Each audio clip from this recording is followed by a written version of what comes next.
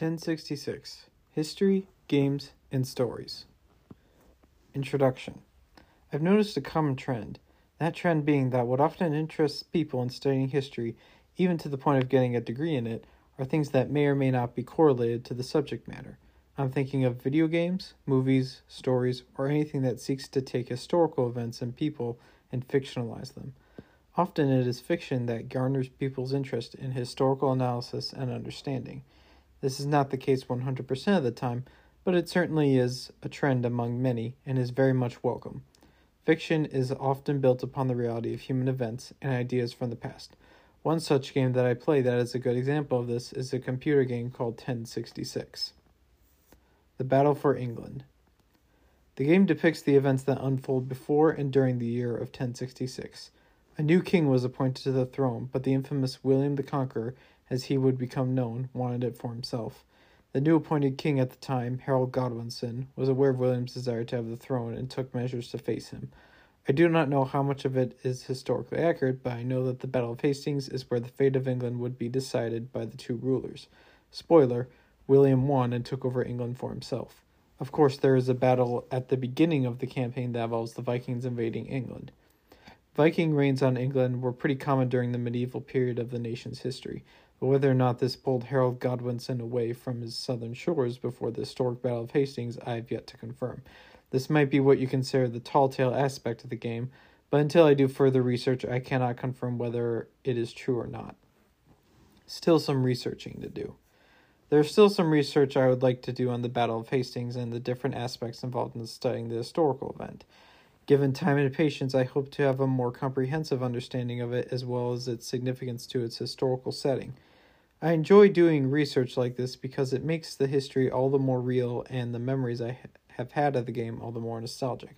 I haven't been able to play it for a while and I'm still trying to figure out how to get it, though I'll still keep trying as this game is what helped start my interest in history. An artistic style. While the style of this particular game feels minimalistic compared to games with a more realistic art style and focus, it fits perfectly for introducing people to the events of 1066 and the infamous Battle of Hastings. It is an understatement that style and the quality of style matters when it comes to telling a compelling story. Video games are no exception to this reality. I enjoy historically based video games not just for their gameplay, but also the artwork and graphics that they put into video games.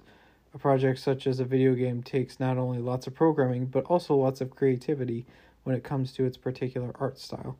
Think of your favorite video games, whether it be a franchise or collection of different games, and think about why you enjoy them so much. Part of it has to do with the art and graphics style that the developers chose to utilize to make the game feel immersive and enjoyable. It does not have to be a 3D open world like Breath of the Wild, God of War, or Spider-Man, but it does have to utilize its particular atmosphere and landscapes to make you feel like you are partaking in the events of the game's story. Without a strong focus on the art style, your favorite video games would not be as enjoyable due to their feeling like there is a lack of immersive nature in them. Whatever your favorite video games are, take the time to appreciate the art and graphics of them and how they help you enjoy the gameplay. History is immersive and fun. Do not let anyone tell you otherwise. A passion for history and stories.